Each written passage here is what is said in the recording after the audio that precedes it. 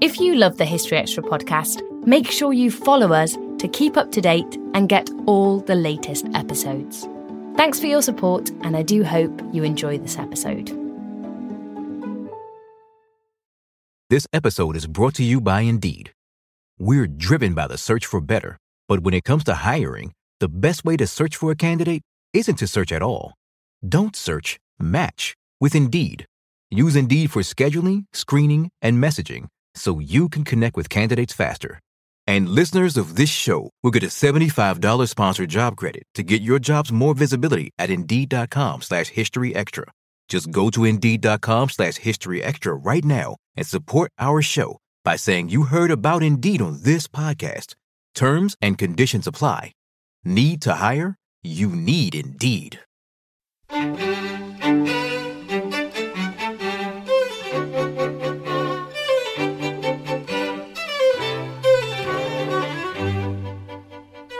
In fact, I made lists of them. Some crimes over that winter were called a Jack Sheppard crime because the press had called them that. Some were called a Jack Sheppard crime because, say, the magistrates or the judges had called them that. And some were called a Jack Sheppard crime because the perpetrators had called them that. That was Claire Harmon on the impact of literary descriptions of crime in the 19th century. You're listening to the History Extra podcast from BBC History Magazine. We're the UK's best-selling history magazine, available in print and several digital formats all over the world. Find out more at historyextra.com/subscribe or look out for us in your digital newsstand or app store. Hello and welcome to the History Extra podcast. I'm Rob Attar, the editor of BBC History Magazine. Today's interview is with the author and biographer Claire Harmon, whose latest book delves into the murky world of Victorian murder. She spoke to our staff writer, Ellie Cawthorne. So today I'm in Oxford to speak to the award-winning writer and biographer Claire Harmon. Claire's latest book is Murder by the Book, a sensational chapter in Victorian crime, which looks at how the murder of an aristocrat in 1840 sparked a moral panic about the nation's reading habits. Claire, can you tell us a bit about the murder of Lord Russell and why it's so interesting to a literary biographer like you? Well, I kept coming across references to it in the papers of writers because I was writing a book about Charlotte Bronte and I was researching things that connected with Thackeray and Dickens. And so, first of all, it came to my attention as a ghastly, notorious murder of 1840. And I didn't know of any connection between it and the literary characters at that point. But because, if you're doing any research into a particular time, you get to investigate all sorts of byways and you're willing to be and are readily diverted during your research into topic A. And so I kept just picking up on the importance of the murder, not because the victim was anybody particularly well known, but the family, of course, was very well connected. And the Russell clan were a very, very significant Whig family and, had fingers in every political pie at the time. But Lord William himself was, this rather sad, lonely old gent living in Mayfair. And so it didn't really seem to me a very notable murder until I found the connection between his murder and a literary controversy of the time, which then partly explained why all the writers were so animated about this crime, but also that it really did extend for them a controversy that had been going on for about 18 months before the murder took place, and that had really gripped literary London. They'd got themselves into a real stew about the literary controversy, and then the murder seemed to just extend that and make it more appalling than they could possibly have dreamt. What happened on that night, the 5th and 6th of May in 1840, was quite puzzling to people because in the morning, the servants discovered their master's body in bed. So this was actually in a bedroom in Mayfair, and his throat had been cut really deeply. So his head was almost severed. It was one huge gash to the throat. And there were signs of a burglary. There were things scattered around the house. It looked as if somebody might have broken in through the back door and then gone out through the front door, which was not open, but it was unlocked. There were little bundles of things around the place. The furniture had been overturned. So the immediate assumption when this was all discovered in the morning was that there'd been a bungled burglary and that Lord William had been murdered because he was there in his room. But of course, it didn't take very long to think that there were some puzzles about that. Why it weren't more small items taken away. I mean, why were there bits of silver still wrapped up by the door? Why would anybody actually need to murder somebody in their bed if he was asleep? What on earth was this all about? And why hadn't more been stolen, really, too? It seemed like a peculiar set of circumstances. It shocked people, obviously. I mean, it was shocking that anybody could break into a house and murder someone. Especially when the new police force was assiduously patrolling that area. In the notes, the police force notes, it says that they came around every 12 to 13 minutes, which is an incredibly small beat, isn't it, if you think about it? I mean, those two constables must have been circling round and round all night, although those two people did also say they were drawn away between 2 and 4 in the morning to another burglary. Somebody criticising the police in the wake of this murder did say, the streets are all very well now, they're safe, but it's driven burglars indoors, so they're actually breaking into houses to get out of the sight of the police, which was a rather strange theory. But I mean, it was part of this concern about, what was going on, how could you be safe in your house anymore? So it does become a story which has a lot of narrative going on. It's got a lot of elements of a story that then can't be accounted for. And that did partly intrigue the writers who were watching this story unfold. But then, of course, when there was the further information that the crime could have been connected with an actual book, that also implicated them as well as just intriguing them. Perhaps you could elaborate a bit on the connection between the crime itself and the expansion of cheap reading materials that people were really worried about. Yes, well, the crime itself happened on the 5th of May, the night of the 5th and the 6th of May, 1840. The prime suspect was identified pretty quickly, although those first few days were also full of suspicions of other people. But there was an arrest fairly soon afterwards. There was a trial in June and there was an execution in early July. So between, it was only 2 months during which the whole of this drama was being played out. But during part of that, when the suspect was in prison awaiting execution, that's when the news broke that he confessed to having read a book that had inspired him. Nobody had been able really to work out why on earth he killed his master, if indeed he was the only person involved in this crime. But he hadn't really made any statements at all, and the motives seemed a bit feeble and peculiar.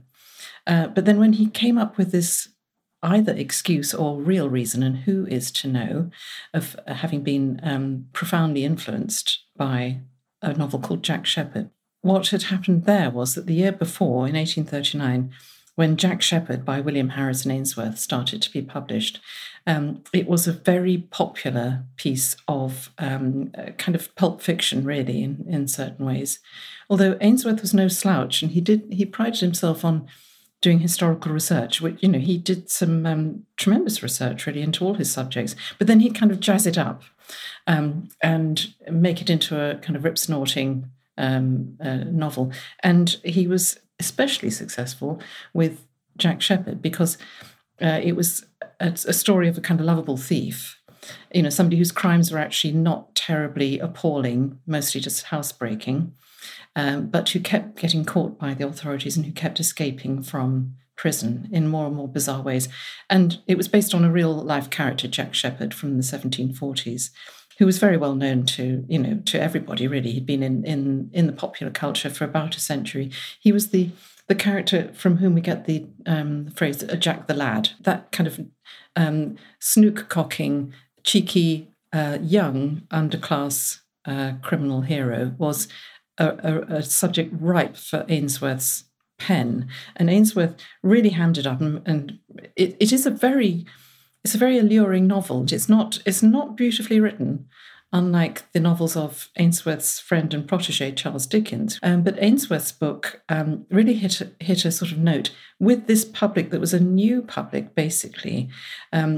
between the 1820s and the late 1830s, printing became much cheaper. If you were a working class person, you could buy a book. You didn't often bother buying a book because you could also borrow a book from the circulating libraries, which bought all the major sort of popular titles in droves, and of course, it was exactly the same point at which literacy was really taking hold amongst working class men and women. And nobody was really writing for this audience. If you think of what the novel was, a fairly recent phenomenon anyway, if you think of the novels of Richardson, Fanny Burney, Jane Austen, and Maria Edgeworth, all these kind of novelists of the turn of the century, they weren't writing books which your average manservant or maidservant in London would particularly appreciate. Once printing became cheaper, of course, there were titles written specially for that market. There were formats devised specially for that market, like broadsheets,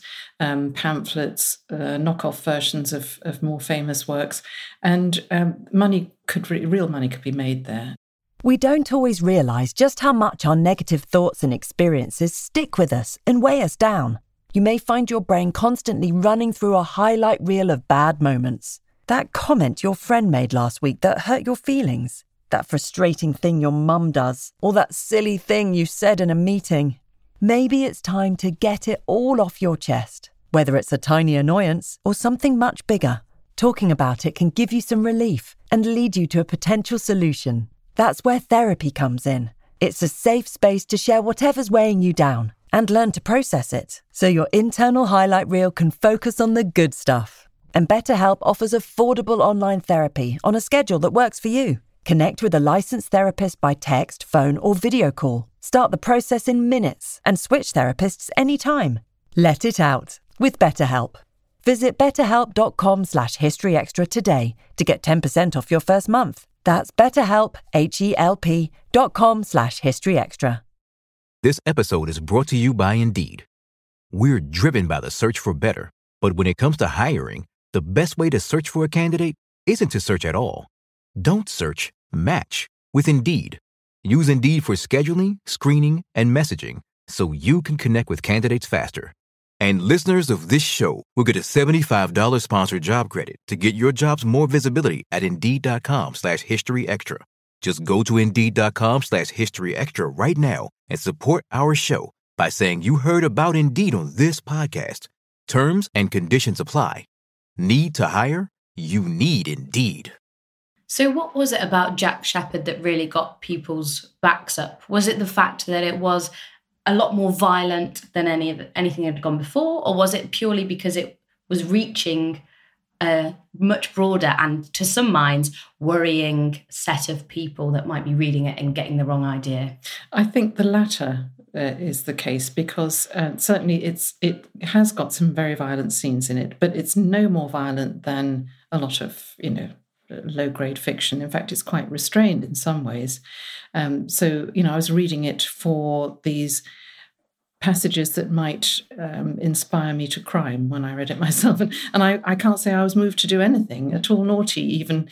So it's slightly puzzling about how it could have been seen as a huge moral a danger, unless you see it in terms of that reach that it had. And it also wasn't so much a matter of people reading the book. So a lot of the ways in which people would have experienced Jack Sheppard in that year, 1839 to 40, would not have been Ainsworth's actual novel, but it would have been the theatre versions or the little sort of chapbook versions of the theatre versions, or the songs from the chapbooks of the theatre versions derived from the novel. And so, as with all these things, once a text gets diluted and gets out into these different forms, it reaches a huge audience. I mean, it goes, as we would now say, viral, but it also accumulates other meanings, and it gets coarser in some ways, but it also gets more specific. So I think the Jack Sheppard story became one of anti-authoritarian, it was a class war story in the end. Nobody really cared about Jack's burglaries. Nobody particularly worried about the murders, because all the criminals in the story are seen to be actually the geezers, the diamond geezers. So it's a bit like the Krays or something. Did completely glamorized that world rather than the crimes itself, but the whole culture, the underclass culture. You mentioned their class and the role that played in all of this. What do you think the murder and the reaction to Jack Sheppard tells us about class divisions in England at this time? Well, there were many of them, obviously, and there was also it was exactly the period of the greatest fears about Chartism and the masses rising up. I mean, you had these mass rallies like the ones outside Manchester. Tens of thousands of working men. It was usually almost always men would gather, and they were really asking for universal suffrage. I mean, after the Reform Bill of 1832, which enfranchised a lot more men than before, but there was still a property qualification, and it obviously assuaged a great many people's feelings, but not enough, and it quite clearly provoked a hunger for more reform and highlighted the kind of the bad old days of the Whigs, which actually the Russell family completely represented, as well as being liberals and reformers. They were old-style aristocrats who basically voted in their own obsolescence with the Reform Act. It did seem that once that the lid had been taken off some kind of box, there was a great deal of agitation, I think, between ordinary working people and their supposed superiors. Something I found very interesting when looking at the actual structure of individual houses in Mayfair and also houses relating to each other within Mayfair being, as it is now, one of the most exclusive residential square miles in the country. Of course, you have all these rich aristocratic and army types and lawyers and dukes and dowagers living there. But of course, they have servants living in layers. So, I mean, that the class structure of Mayfair had a horizontal and a vertical aspect to it. So you'd have the class of people who owned the houses or were renting them. And then you have this massive, far greater number of servants. The people across the road from Lord William had 11 servants in a household with 2 adults and 2 children in it. That's a lot of, as it were, strangers to be living with, isn't it? And it did provoke a lot of anxiety amongst householders, how to run your house in this age when your manservant might be a reader, your maidservant also might be literate. It seems to me at the heart of this, and something I found really interesting in the book, is somewhat of a hypocrisy, which is that Jack Sheppard was censored and there was a great deal of disgust at it. But at the same time, there was a huge amount of publicity about how it inspired this murder, how terrible it was. Well, that's a moral panic for you, isn't it, really? It lands on something and we only really get to read about it or perceive it historically if it then is corroborated by some actions. It became a self-fulfilling prophecy to some extent, because once you've got this term, a Jack Sheppard, in the press, which it was all through that winter, then I was very struck by how, in fact, I made lists of them. Some crimes over that winter were called a Jack Sheppard crime because the press had called them that. Some were called a Jack Sheppard crime because, say, the magistrates or the judges had called them that. And some were called a Jack Sheppard crime because the perpetrators had called them that. So, there were various ways in which crimes, usually petty theft in that winter, would be described as a Jack Sheppard. I mean, as if there hadn't been a winter before when young men had broken into houses to steal things. I mean, obviously, this was a form of crime that was just, it will never have a beginning or an end. But at that point, it was associated with the book because the book was thought to have stirred up a sort of extra audacity about that type of crime. And also, I think what really stuck in the craw, certainly of a lot of magistrates, was the lack of remorse shown by some of these young criminals. That they didn't actually care, and some of them sought to be associated with it. They just wanted to be copycat criminals in the mould of Jack Sheppard because it was the big cultural deal. So it had it had that sort of draw of anything that we have in the movies now that would be, particularly alluring, or, a phenomenon like sort of Harry Potter or, Star Wars or something like that. People who wanted to be associated with it in its smaller way, much smaller way, it was as powerful in 1840. This is the very, very beginning of the Victorian age. And I think a lot of people in the popular imagination, when they think of the Victorian age, they think of murder and crime in dark, misty alleyways. That may well be because of things like Jack the Ripper. But do you think that the Victorians did have a particularly grisly appetite for murder that perhaps has carried through to our modern day? Or is that just a modern misconception? I think it's a lot to do with the modern bracketing together of all sorts of things under the word Victorian. And as you point out very correctly, 1840, Victoria had only just come to the throne, and nobody had a strong sense of Victorianness, as they also didn't have a strong sense of Dickensishness.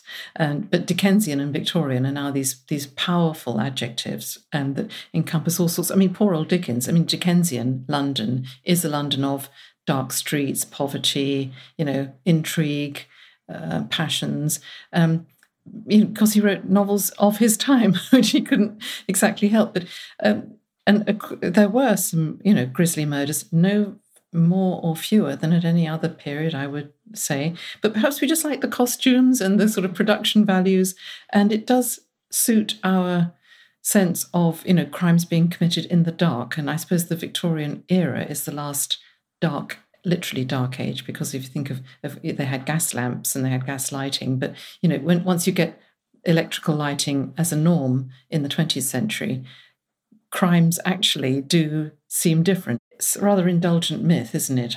We like to sit, and also like ghost stories, we associate those with Victorianness. A lot of the way we think about the Victorian age is to do with literature, and as a literary biographer, I'm sure you've written quite a lot about that.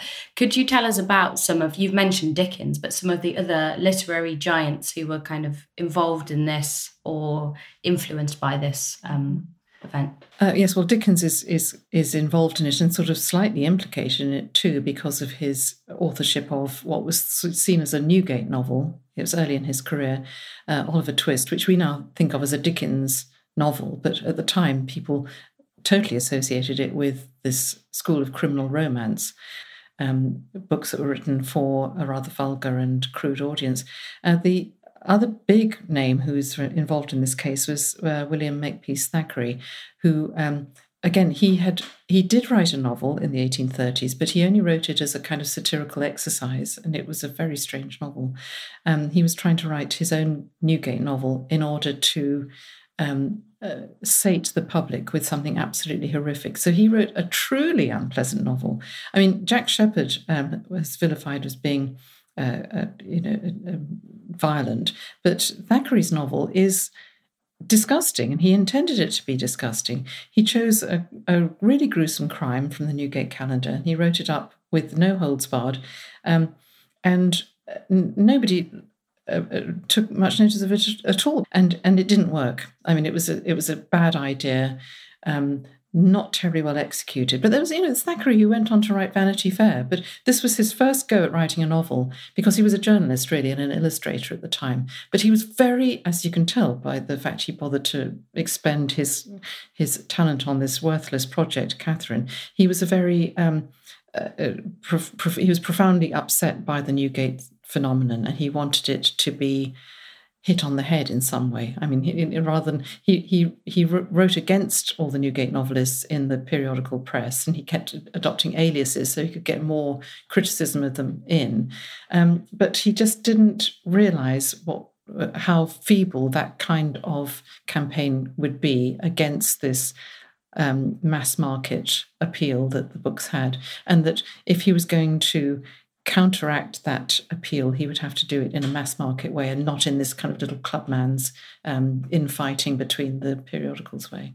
And really what was happening at just this time, the murder that I've written about, is this emergence of detective fiction as a form. And I do think that this emergence of detective fiction just at that period was profoundly connected with the growth of the market and this increase of literacy, and of a public who wanted puzzles to solve. They wanted literary versions of just things that you can sit and mull over and work out or guess who might have done the crime. And so, of course, it's an immensely appealing form, but I think it's always because of that challenge that it sets the reader. You're given some information and you are invited to sort it all out. Putting those two bodies of energy together is it's a very good formula. Of course, it does draw people in. That was Claire Harmon. Murder by the Book, a sensational chapter in Victorian crime, is out now in the UK, published by Viking. In the US, it will be published later this month by Deckel Edge, with the different subheading, The Crime That Shocked Dickens's London. And we've now come to the end of today's episode, but we'll be back on Thursday when the topic of conversation will be the Royal Navy. Thanks for listening to this History Extra podcast, which was produced by Jack Fletcher. Do let us know what you think about this episode by emailing podcast@historyextra.com, and we might read out your messages in future editions. Alternatively, why not keep in touch via Twitter or Facebook, where you'll find us at History Extra. For more great history content, don't forget to visit our website, historyextra.com, which is full of history articles, quizzes, image galleries and more. Plus, it's where you can download hundreds of previous episodes of this podcast.